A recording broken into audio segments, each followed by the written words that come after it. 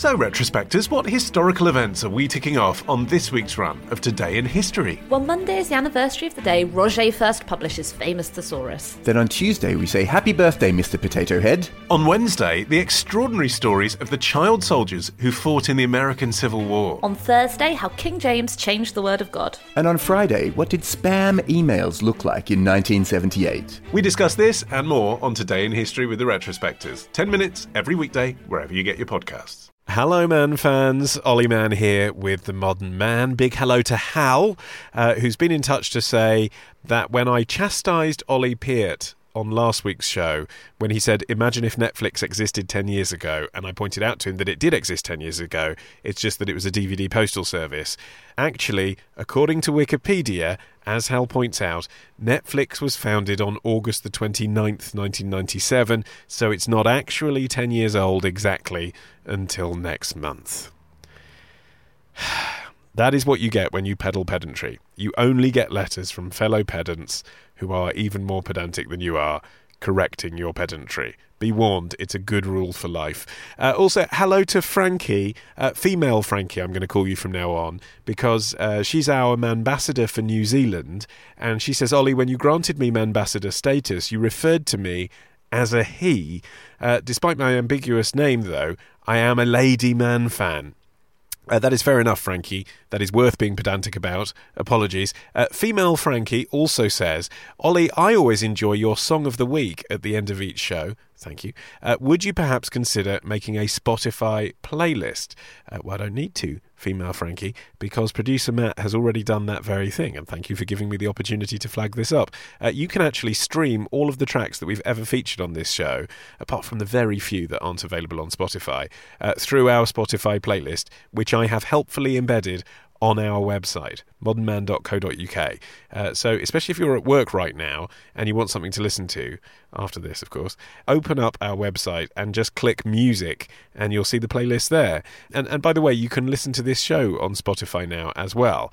So if you haven't subscribed already, do. Right, now this week's episode is another listener request episode. As you might recall, we put out a call for Man fans to get in touch with their suggested stories for the show. The first we recorded was a few weeks ago, the Micronesian football coach. This week, it is the turn of Man fan Ian from Dublin, who wrote to me a few weeks ago and said, hello Ollie, my name's Ian. I have a true story that happened to me. It's funny now, but it really wasn't at the time. Ian then obviously went on to explain what the story was. No spoilers here. But guess what? It is a good story. So off producer Matt and I headed to Dublin. Thanks to your beer money, by the way. We got some Kilkenny. Nothing lavish. We flew Ryanair. And we met Ian and we recorded this week's interview. And I think it's still a good story. It was worth the trip to Dublin. I guess it's a little bit like The Man Who Stole My Year from last season, or maybe How to Be a Male Model that we did in season 2. It's a bit like that. Just an engaging storyteller sharing an experience that they've had. And it'll definitely make you think twice about ever becoming a landlord. Also this week, you will learn exactly how many data points have been captured at Wimbledon since 1990. You'll learn what Alex Fox's mum and sister do for a living, and you'll learn why you should never tell your friends you run a brothel. Let's go. On this week's Modern Man. I just thought, God, these guys are good. They find a weak landlord and, set up these places. Sex, suspicion and police stings, confronting a crime ring in your home. So it's somebody doing something for her to please her, but without touch. And Alex Fox reveals how to have a high-functioning orgasm on the autistic spectrum. But first, it's the Zeitgeist with Ollie Peart. And Ollie, you've dragged me to South London to some place called Wimbledon. Why are we here? Tennis, Ollie, isn't it? So we just watched some sport together, Man fans. Can you believe it? And I think we managed to pull it off. We looked like we knew what was happening. We clapped when everyone else did. We went, ooh, when other people did. Well, I actually found what I was doing instead, because there's quite a lot going on a tennis court, isn't Yes. there? Even though it's a small space, there's a lot of people on a court at any given time. So you've got 3 line judges on either end. You've got multiple ball... Who are unflappable. Who will happily take a 200-mile-an-hour ball in the face, Yeah. and then go out. Yeah. That was, They don't say out, they say out. Yeah, really loud. I noticed that the crowd are very polite in their chanting. Other live sport that I've been to, there is a wave effect, but there's a constant kind of subdued heckling. Tennis, silence. Like people actually tutting if you make a noise. The aggression here is hidden, I think. So it's much more vocal in other sports. Here, I noticed, so there's no assignment of seats. And where we were standing on like a balcony looking down at the tennis, right? I'm sort of leaning on the balcony looking down. And you're absolutely right, everyone's really polite and lovely, but then all of a sudden this woman just comes on the sort of the left of me, starts just gently edging in. Yeah. And I'm thinking, what are you doing? Yeah, so it's the kind of place where rather than a fellow fan smashing you over the head with a bottle, they're more likely to chastise you for not using the right recycling bin for that bottle. Exactly. Talking of fluids, something else that I've observed, Ollie, thanks for asking, was that on the way in here today, so in the actual Wimbledon, what do you call this, the Wimbledon Village, the Wimbledon side, Pimm's are definitely the summery gin of choice, as you would have come to expect. Of course. However, on the way in, plastered billboards for Aperol Spritz. Now, had you ever heard of Aperol Spritz before this summer? Yes. Oh, go on. But I noticed it. Where from? There's a bar in Farringdon, and the whole top floor of this bar was sponsored by Aperol Spritz that summer. But when? When was that? This was last year. Okay, exactly. So they're clearly putting a lot of money into marketing, aren't they? They're just trying to take some of Pimm's thunder away. That's exactly it, isn't it? Because, don't get me wrong, I know Aperol, I've done my research since, something you won't be familiar with. No, but I know that Aperol is a brand that's been going for a long time in Italy, but they've just clearly suddenly decided, no, Pimm's, you don't get England in the summer. We're getting in on that as well. It's coming. It's coming for Wimbledon, I'm telling you. You can see it's like a pincer movement. Next year, they're going to send in vandals to just smash bottles of Pimm's away and replace them with Aperol. Just so in a Wimbledon way, rather than that, they'll just slowly nudge it out of the way. They'll tut it to death. Okay, so what are your big Wimble trends? Nerd centres. Is this what you were doing in the bunker? I was in Ollie went to a bunker just a moment ago. The bunker. Which is not normally something you hear outside of World War II. And the Nerd Centre is a room full of people who are very good at mathematics and analytics, and they analyse all of the data that's collected here at Wimbledon, which turns out is a huge 53,713,514 data points captured since 1990. Okay, so what kind of information is that exactly? Faults. Right. Second serves, aces, unforced errors. Okay, and you had a special... This is IBM invited you to have a special tour of their data centre, right? So the public can't go and see this. No, and on every court there is a tennis player, like a professional tennis player, in a little box. More than one. And he or she. He or she. More conventionally. Will record a certain sort of... all of those data points. So it'd be like... Okay, slow down. So the people who collect data so that they can tell you when the last serve was 1967, that someone did something like that in the second round, all of that is collated on the ground by former professional tennis players who are watching the match. Not necessarily former.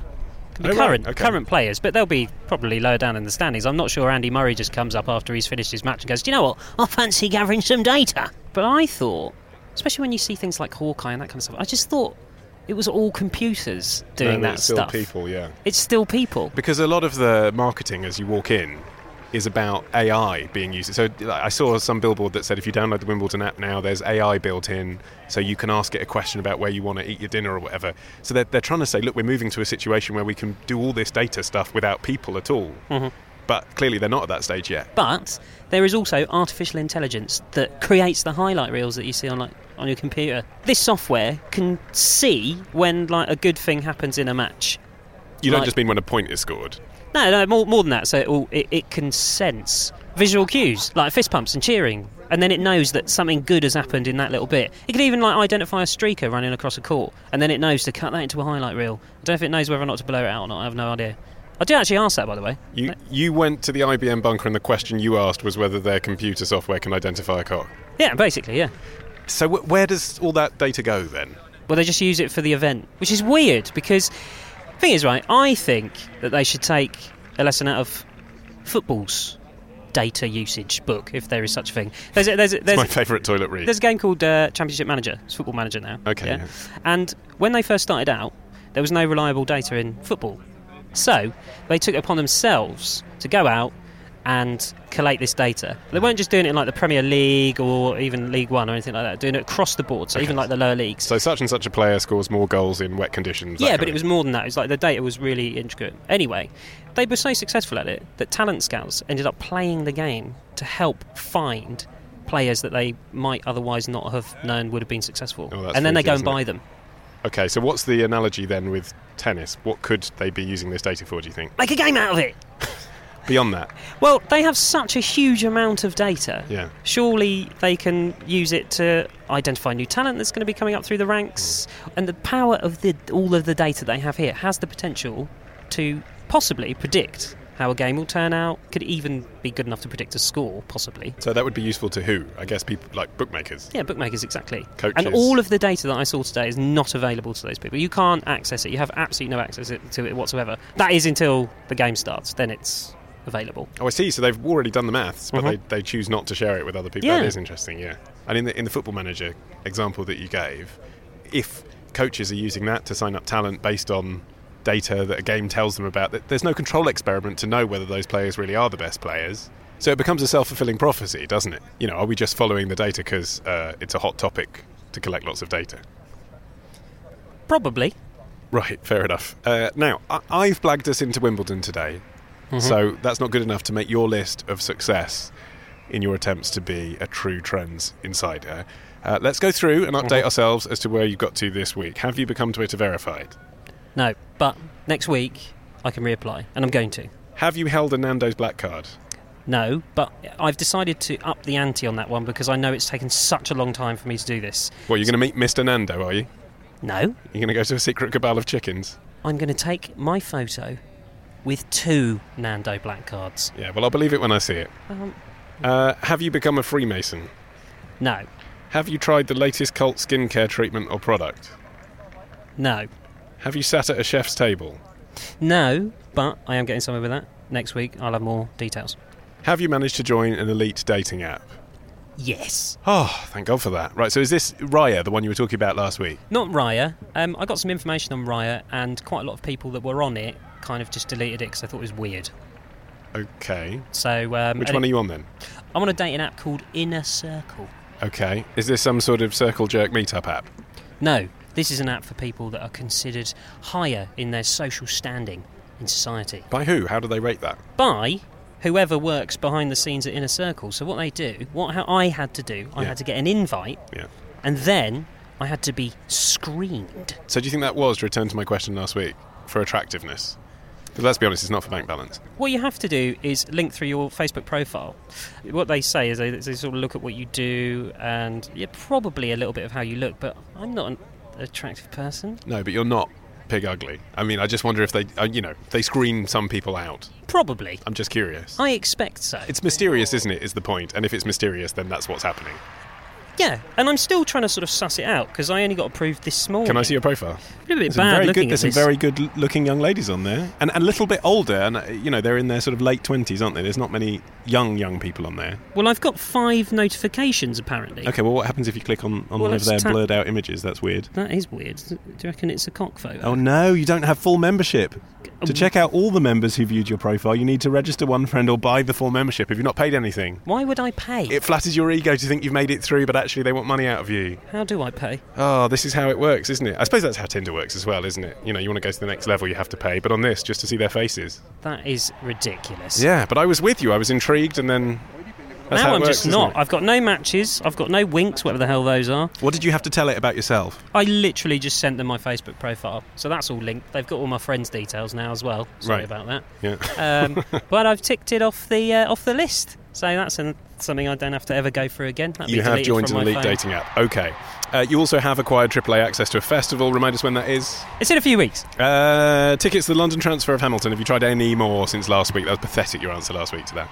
It's an interesting question. I was promised progress. Have you got any further with taking a parliamentary ghost train? Yes, yes. I asked you before recording. I said, have you made progress with any of it? And you said yes. I haven't made any progress with the Hamilton thing, but with the ghost train, yes. I found a ghost train, Paddington to High Wycombe, and I'm going to book myself on it. You could have had that information last week, couldn't you, when you clarified what a ghost train was? No, What have because- you done since last week? Well, someone that I got in touch with said, Leo, look, you can get on this one to High Wycombe. The thing is... Are they train geeks? Are they getting on with you? No, but what I'll do, I'll tell you what I'll do. When I book it, I'll say which one it is. It'd be quite nice to have some company because I don't want to go to High Wycombe. I've been to High Wycombe. Yeah, no, There's a decent listen. provincial theatre there. There's a nice view from the hill, and there's a very reasonable branch of John Lewis home. I've got nothing against High Wycombe. I have some friends in High Wycombe. But you're going to, in the name of research. Yeah, in the name of necessity. Hey, when you get to High Wycombe, you could open up Circle Jerk and see if any of your other moneyed friends are around. I'm deleting that app.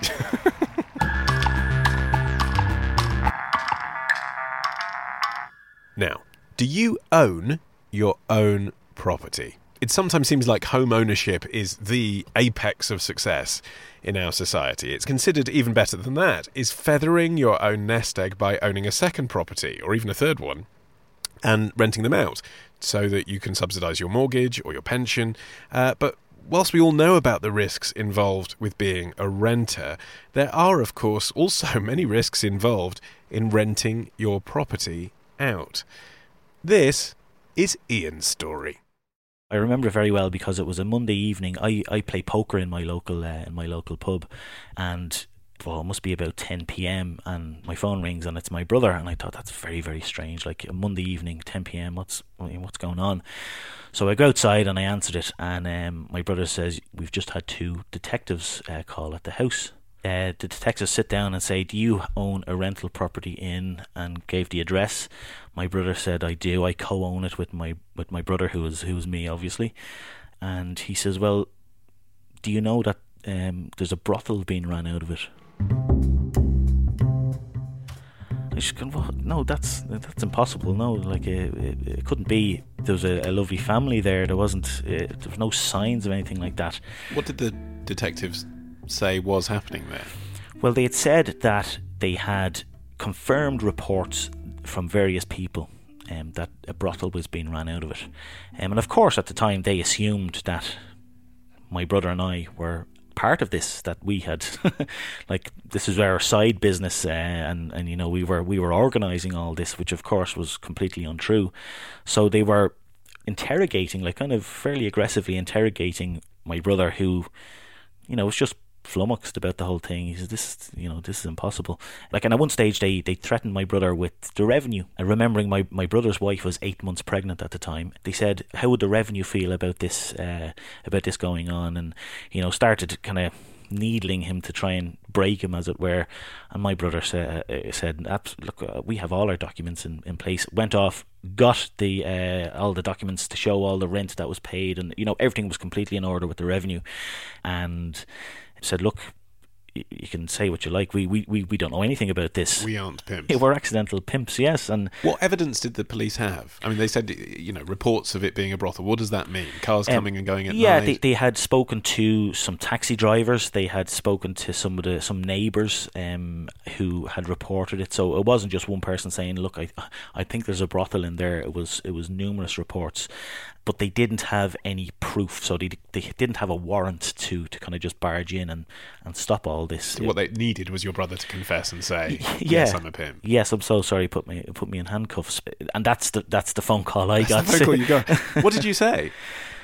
I said, I can't believe you've been keeping this all the way at this time. I'm presuming you were angry at your tenants. How have they managed to string you along? Yeah, we were incensed that they would do this to us. We would class ourselves as very friendly, very nice landlords. I know landlords in general don't get a good rap, but we would class ourselves as genuine good landlords. So we thought, like, why would they do this to us? So after the realisation was there that my brother hadn't anything to do with this, the police kind of changed their tune and said, okay, well, we believe you, but we now need your help. We need to get these guys out of here, and obviously you want them out of the house as well.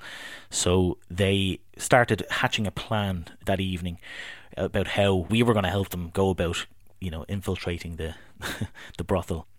The plan was to go up and call in unannounced and just call it kind of a random spot check to make sure the house was fine, which we'd never done before. We would never do that on a tenant. And, you know... And what? I mean, like, you know, you knock on the door and some guy you don't know opens the door and says, yes, who are you here for? I mean, if you say we're here to do a spot check, then what? I mean, he either lets you in or he doesn't. If he does, and you encountered a lot of sex work, I mean, what were you supposed to do? Take pictures? What the police asked us to do was knock on the door.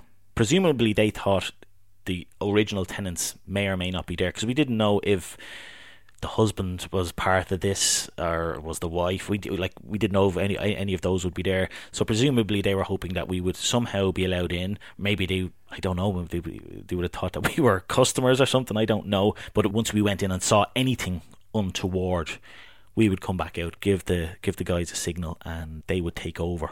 Okay, so a plan was hatched that the police would escort you to your home and you would knock on the door as the landlords. How far away was that day from the day you got the call?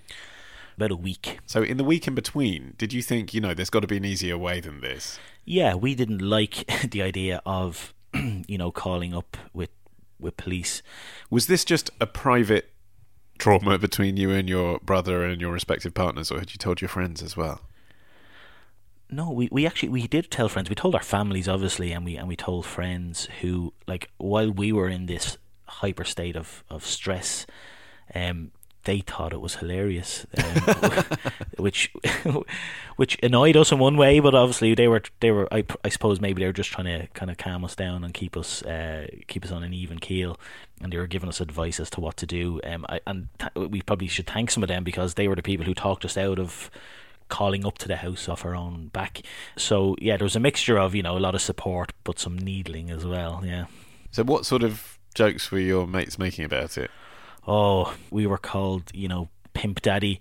Our friends were calling us up randomly and asking us, how much does a hand job cost, or how much does this cost? And we were like, you bastards. We were going through like hell, and we were called brothel brothers, all sorts. It came out at the time, yeah. I mean, what was the narrative that you'd constructed in your head as to why your tenants, who were council tenants, so maybe they needed the money, how had you imagined they'd gone about establishing a brothel in your house? I just thought, God, these guys are good. They've done this before, or, maybe this is just something that they do. They go around to different places, find a weak landlord or landlords, and, set up these places. That was the only thing we could think of, because it didn't make sense. This family and a brothel didn't make sense. They shouldn't come in the same sentence. How did you feel as the big day approached? I mean, you're going to be involved in a sting, effectively. Yeah. You're a law-abiding citizen. Yeah. How did that feel? We, myself and my brother, were petrified. We had no idea leading up to it. Was there going to be a pimp in the house, a big pimp daddy? Would there be weapons in the house? How are they going to react to the landlord showing up?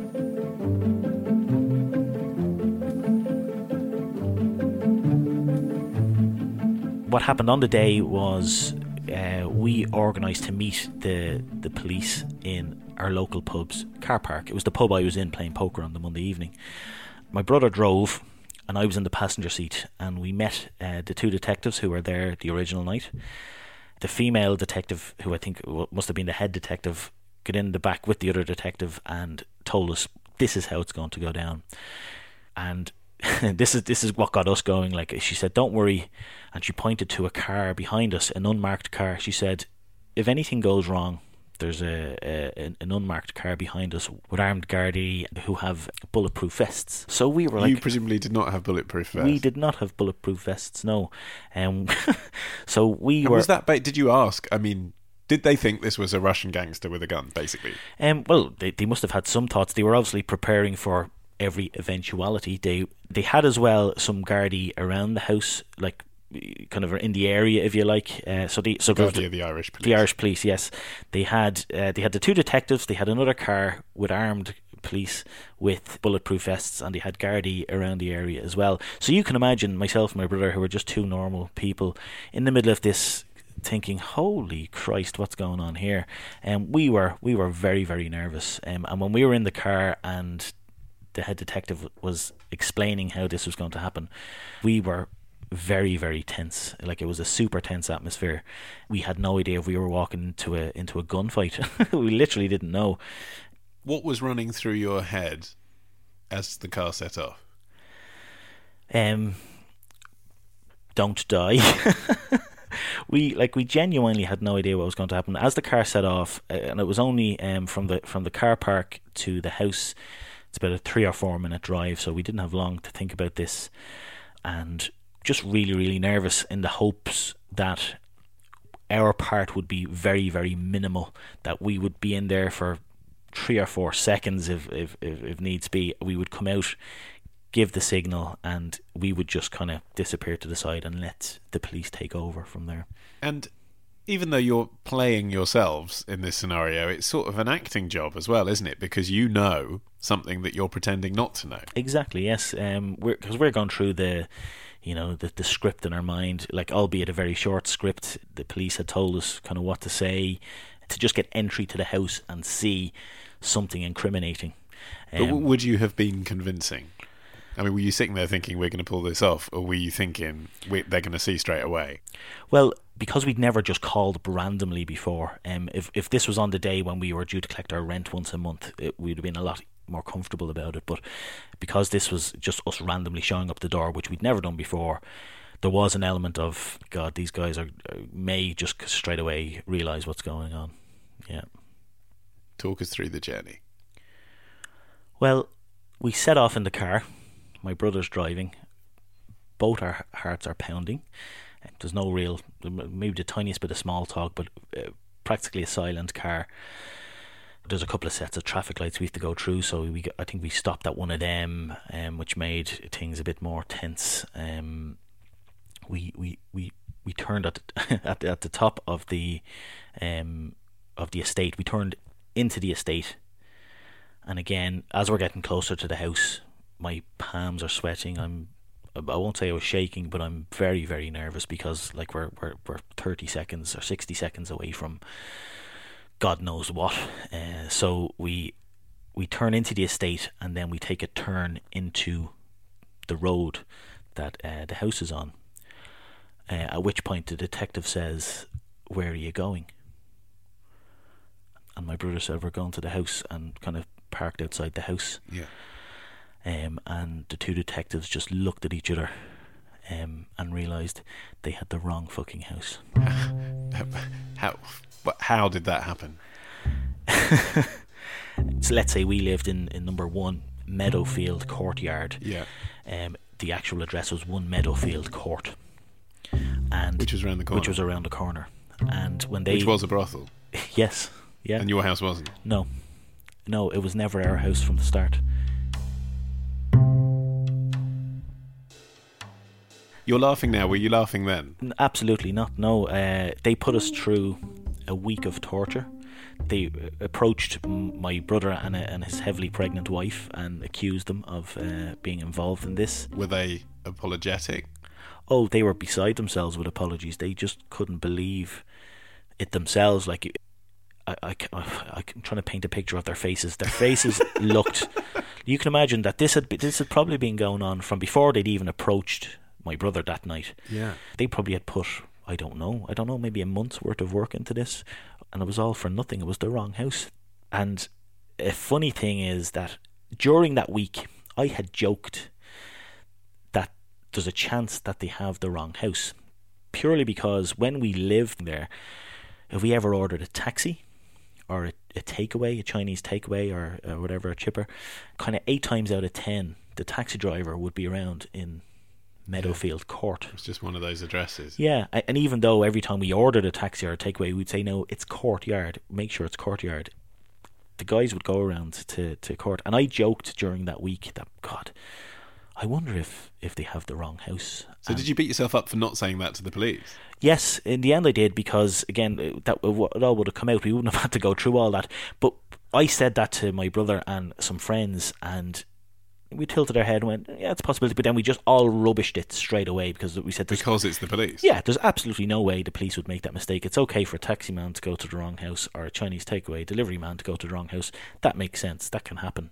But the police, no, they have the right people, they have the right house. And how does it make you feel now in your dealings with the authorities? I often think, God, like, that's one cock up that we know about. The detective said to us, guys, if you ever need anything, like, she was just so embarrassed, and said, if you guys ever need anything, let me know. So I was thinking to myself, God, this is great. I wonder what crimes I can commit now and get away with.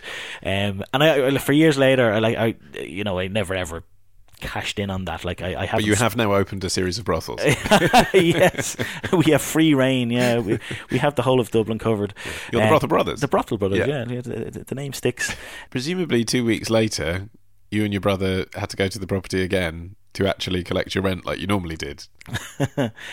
Well, I was the one, because I lived closest. Like where we are now, we're not too far from the house, so I was the one that collected the rent. And yeah, very, very strange walking back into the house, because these people had zero idea of what almost happened to them. They almost had, probably about 10 Gardaí or 10 police knock on the door and accuse them of running a brothel. So it was very, very gingerly did we kind of do the transaction, and I nodded politely and said, "Is everything okay?" And I felt guilty towards them, even though I had no reason to feel guilty towards them. But to this day, they'll never know how close they came to having a SWAT team descend on their dwelling. Yeah. My thanks to Ian. If you've got a story you'd like to tell on the show, just head to our website and fill out the feedback form. Alex Fox is up next after this.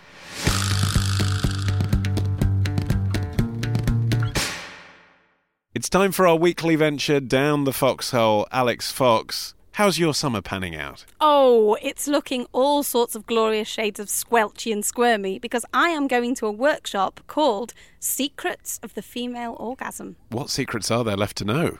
Well, I recently met a woman called Catherine Dunworth, who's one of the most serene beings that I have ever encountered. And perhaps unsurprisingly, she credited her peaceful, idyllic kind of ambience to being a practitioner of Tantra. So she knows all about how to fuse meditation with touch and connection with other bodies and with other people to produce really sexy, scintillating, sensual effects. And she told me that she knows over 50 different ways to orgasm as a woman. Tell me penetrative is one. Yeah, of course.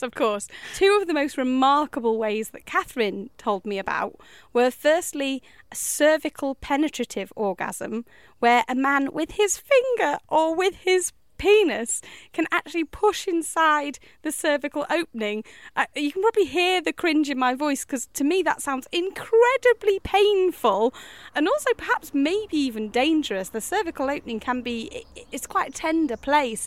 It's not fun if that gets knocked. But she reckons that with lots and lots of warming up, that very gently penetrating the cervical opening can actually be very pleasurable to the point of orgasm. And she also told me about urinary orgasms, where a woman forces herself to wee just a little bit when she's feeling aroused, and really concentrates on the sensation of that liquid, that urine leaving her body, and that can be so overwhelming that it induces an orgasm. The things people can invent after boring themselves silly doing hours of meditation. Well, let's hope I won't end up boring myself through the cervix with something. And on that bombshell, let us thank our friends at mycondom.com for their sponsorship of this week's listener sex question. Remind us about the wonderful service that mycondom.com provide. Well, they source all sorts of different varieties of condom from all over the world, but you can be assured that they're all absolutely safe. They all have the CE quality mark on them, so you know that they're genuine, and every single condom, unless otherwise stated, has at least 2 years on the sell-by date. So even if you buy them in bulk with a hopeful attitude and then don't get laid till the year dot, you're going to be fine. And this week's question is from a lady who's chosen to remain anonymous and says, "My question is about reciprocity. I am a lesbian and I've only had 2 sexual partners, but in both cases they've favoured the one person first style of sexual intercourse." So in other words, taking it in turns to get each other off, right? Yeah. That's when you focus on one person's pleasure first and usually give them an orgasm or make sure that they're satisfied in some way, and then they'll return the favour. Okay. This has worked out well when I'm the one getting them off. That's modest of her, isn't it? However, my problem is this. I am a high-functioning autistic person and I don't like people touching me. I avoid hugs from strangers and acquaintances. I have a big personal space bubble. So being touched sexually is difficult and not at all pleasurable. However, my partners have both been generous and loving and have wanted to pleasure me in return. Being told they can't is very disappointing for them. Is there a way to train myself to be less sensitive? Or if not, how do I broach the subject of no reciprocation without turning my partner off and making them feel bad? Okay, Ollie, what do you know about autism? Oh, blimey. I am almost loath to say, in case I say anything like horribly reductive. I know that autistic people generally prefer to be in their own space and have a very different way of looking at the world. And I know that it's a sliding scale, isn't it? Some people really can't function, basically, in what we'd call kind of normal situations, and other people, like this person, I guess, do and have relationships, but clearly have a lot of obstacles to overcome. That was a very good summary. When you've said a sliding scale, it is actually referred to as the autistic spectrum for that reason. Our writer here identifies herself as high functioning. That means that you might not twig that she is autistic when you first speak to her. She can function very well in most societal situations. It's a myth that autistic people don't want to have relationships or don't want to have any kind of sexual interaction. Some don't, but a lot do. However, like all human beings, they want to have that within their own boundaries in a way that makes them particularly feel comfortable. And often that means allowing for their peculiarities as individuals. Autistic people tend to find certain aspects of communication quite tricky. So reading people's facial expressions or tones of voice can be difficult. And when you're talking about sex, that can be even super awkward, you know. A lot of neurotypical, that is... people whose brains function in the most common way find talking about sex hard. Yes. So when you have the added difficulty of finding it tricky to work out maybe what somebody means when their voice goes up like this, or you can't interpret whether somebody's frown is sarcastic or genuine anger or frustration, then that adds another layer to the Viennetta of difficulty for autistic people, if you will. Add to that as well the fact that many autistic people are hypersensitive to sensation. This has good sides and bad sides. The good sides are that often pinpoint almost painful kind of pricking sensations. Some autistic people report that they really like that, or they like the feeling of impact, of sharp impact.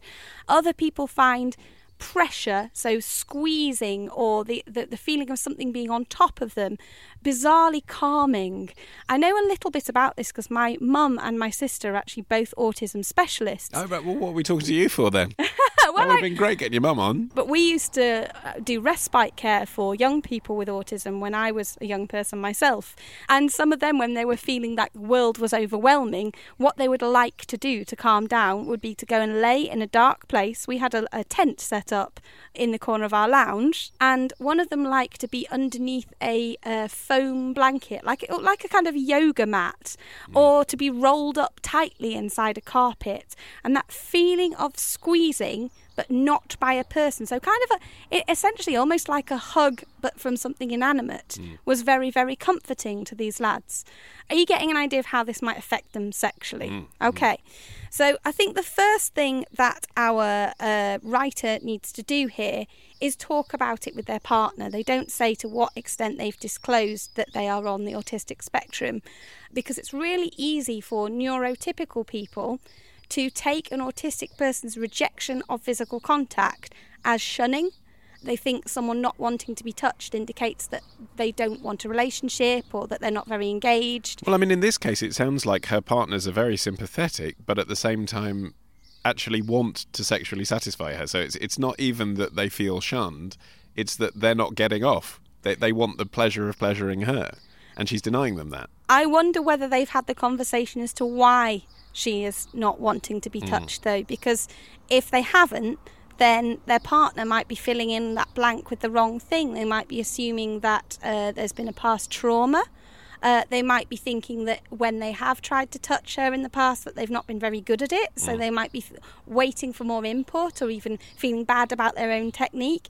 If they're in the dark about why their partner doesn't want to be touched, then it would be a really good thing to have a conversation and explain the reasons why, and then go on to talk about the types of sensory or sexual role play that this person does enjoy, to give options. But I think to start off with, it'd be great for our writer to really explain what's going on. doing that in a non-sexual context would be the best thing. I spoke to my friend Soraya, who is an excellent writer and also has Asperger's syndrome, so she has a mild form of autism, and she said that she often feels like somebody touching her sexually actually doesn't bring her pleasure, but there are other forms of sexual play that she does really enjoy that don't involve touch. One thing that she has suggested doing with her partners is watching porn together. So it's a mutually satisfying experience. She gives her partners permission to touch themselves, but if she doesn't want to stimulate herself or be stimulated physically, that doesn't have to happen. But she, like another friend, both of them told me that they found the kink world really useful on 2 levels. For a start, because it's part of BDSM and kink that you very explicitly state where your boundaries are, what's going to happen, what's okay, what's not okay.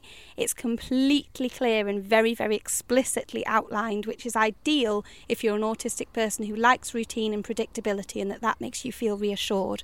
So that's one reason why it's good. Also, kink often involves things like, have you heard of a pinwheel, Ollie? No. It's traditionally Is it something used you buy in Paper Chase? No, it's traditionally used by doctors to check whether nerves are working properly by running it across the skin and having someone say whether they can feel a sensation. Some people use an S&M to give a sort of sharp, spiky feeling, and lots of autistic people really like that, so you can just run it across their skin. It also has the added advantage that they're being touched but not by skin to skin, which can really squick a lot of autistic people out and feel overwhelming for them. So that's something to experiment with. You can also maybe explore the idea of a submissive and dominant relationship, if that's something our writer feels like it would be up their street. Soraya has, I know, played with scenarios where she'll get her partner to do service-based tasks for her. So it's somebody doing something for her to please her, but without touch again. So she'll say, polish my shoes, or wash this for me, or perform this task for me, and I will watch you and I will approve of that. And it can be a very sexy scenario for both people involved, but it keeps the autistic person within their personal bubble. And you can get the housework done. Okay, and what about the issue of, she suggests this, maybe this is a naive way to put it, can I train myself to be less sensitive? It sounds like actually that would be suppressing her natural instincts, but maybe there is something she can do so that she doesn't feel turned off every time someone touches her. Well, I asked my mum about this, and she says, your writer may have an alternative tactile element that she can use that she knows gives her pleasure. So it might be the sensation of a material, maybe the feeling of a silk ribbon on her skin, or it might be something with a rough texture, like a blanket or a wrap round her. That might be something that she and her partner can use to tailor an experience that suits her and that their partner can provide. Mum also says that won't involve invading your space, but it will make you feel nice. She also says that she should clarify it doesn't need to be just one thing, but it could be a series of sensory experiences. So it might be her partner putting particular music on or sounds to set an ambience, giving her some food that's a taste that she likes. Lots of autistic people find certain lights and, those bubble tubes. Have you seen those? That kind of visual input can be incredibly calming and a real beautiful sensory experience for them. So it might be that she and her partner work out a routine where the partner puts the special light on, wraps her in her gorgeous blanket, and does all those very personalised special things to make her feel wonderful. It's not traditionally sexual, but as we so often say, that old model of penis and vagina sex is outdated anyway. You should just really be doing what feels great to you. Hear, hear. There are a couple of books as well I'd recommend for both she and her partner to read that have really good ideas.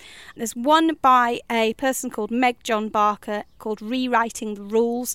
It's got lots of ideas on how to explore your own feelings and then express those to your partner, and even has, I think on Meg John's website, there are instructions on how to make your own zine explaining to your partner what you like. Okay, great stuff. Don't send us your personal zines of how you like to be sexually pleasured, but do send us your questions for a future edition of the show. Alex, if people would like to do that, what do they need to do? All they need to do is mosey on over to our website, modernman.co.uk, and then click on feedback. We did actually have a bloke write in the other day to point out that Modern Man actually has 3 N's in it. That was Berry, our ambassador for San Jose. That person may also be on the autistic spectrum. Exactly. But still, he's right. He's absolutely right. Yeah, but we know what we mean. You know, man with 2 N's instead of 1. Thank you, Alex, and thank you as well to mycondom.com. They are there for all your prophylactic needs. And if you want to get 15% off... You just need the code FOXHOLE, FOXHOLE.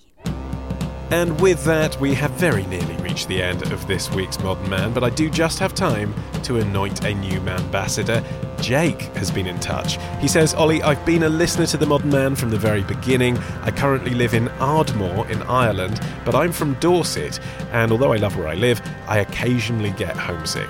Listening to your show makes me feel closer to home. Well, I don't know how you feel about us having interviewed an Irishman this week, but Jake, I now pronounce you Manbassador for Ardmore. Congratulations. Our theme is Skies Over Cairo by Django Django, used with their kind permission. And stand by for our record of the week. It's the new one from St. Vincent. It's called New York, and it's available to download right now. I've been Ollie Mann, the producer Matt Hill, and we'll see you next Tuesday. New York isn't New York without you, love. So far in a few blocks to be so low. And if I call you from First Avenue, we're the only other sucker in the city who can handle me. New love wasn't true love, back to you, love. So much for a home run with some blue bloods. If I last drawed you on 8th Avenue, we're the only other sucker in the city who can stand me. I have lost a hero, I have lost a friend. Hi, my name is Kay Adams, and to be honest, I'm not so good with the ageing process, so I enlisted my old chum, the filter-free Cara McKenzie, to advise. Could you imagine being a porn star? The room would need to be really hot for me to strip off. To be honest, she's not much help, but she is rather amusing. And along with some great guests, Joe Brand, Andy Oliver, Anton Dubeck, Ruth Langsford and Craig Revel-Horwood, darling, we are learning how to be 60. Listen wherever you get your podcasts.